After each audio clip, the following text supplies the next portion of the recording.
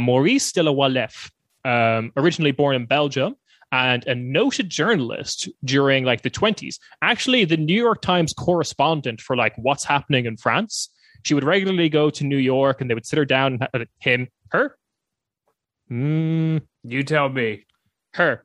They would sit her down and like sit her down and have interviews with her. And, you know, like, hey, what's happening in France? What does France think? There's like great articles like about how it's Germany's fault that France's economy isn't doing well in the 20s, and we should be more punitive to them about how much money they're paying back for World War One.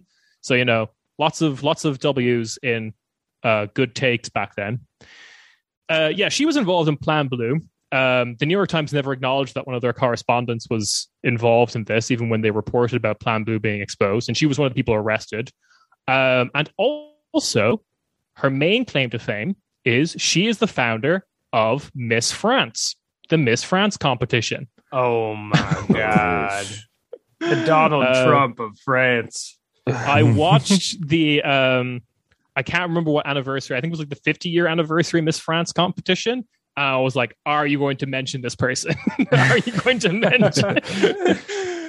I was just waiting for the like in memoriam picture of her to come up or something. It didn't happen.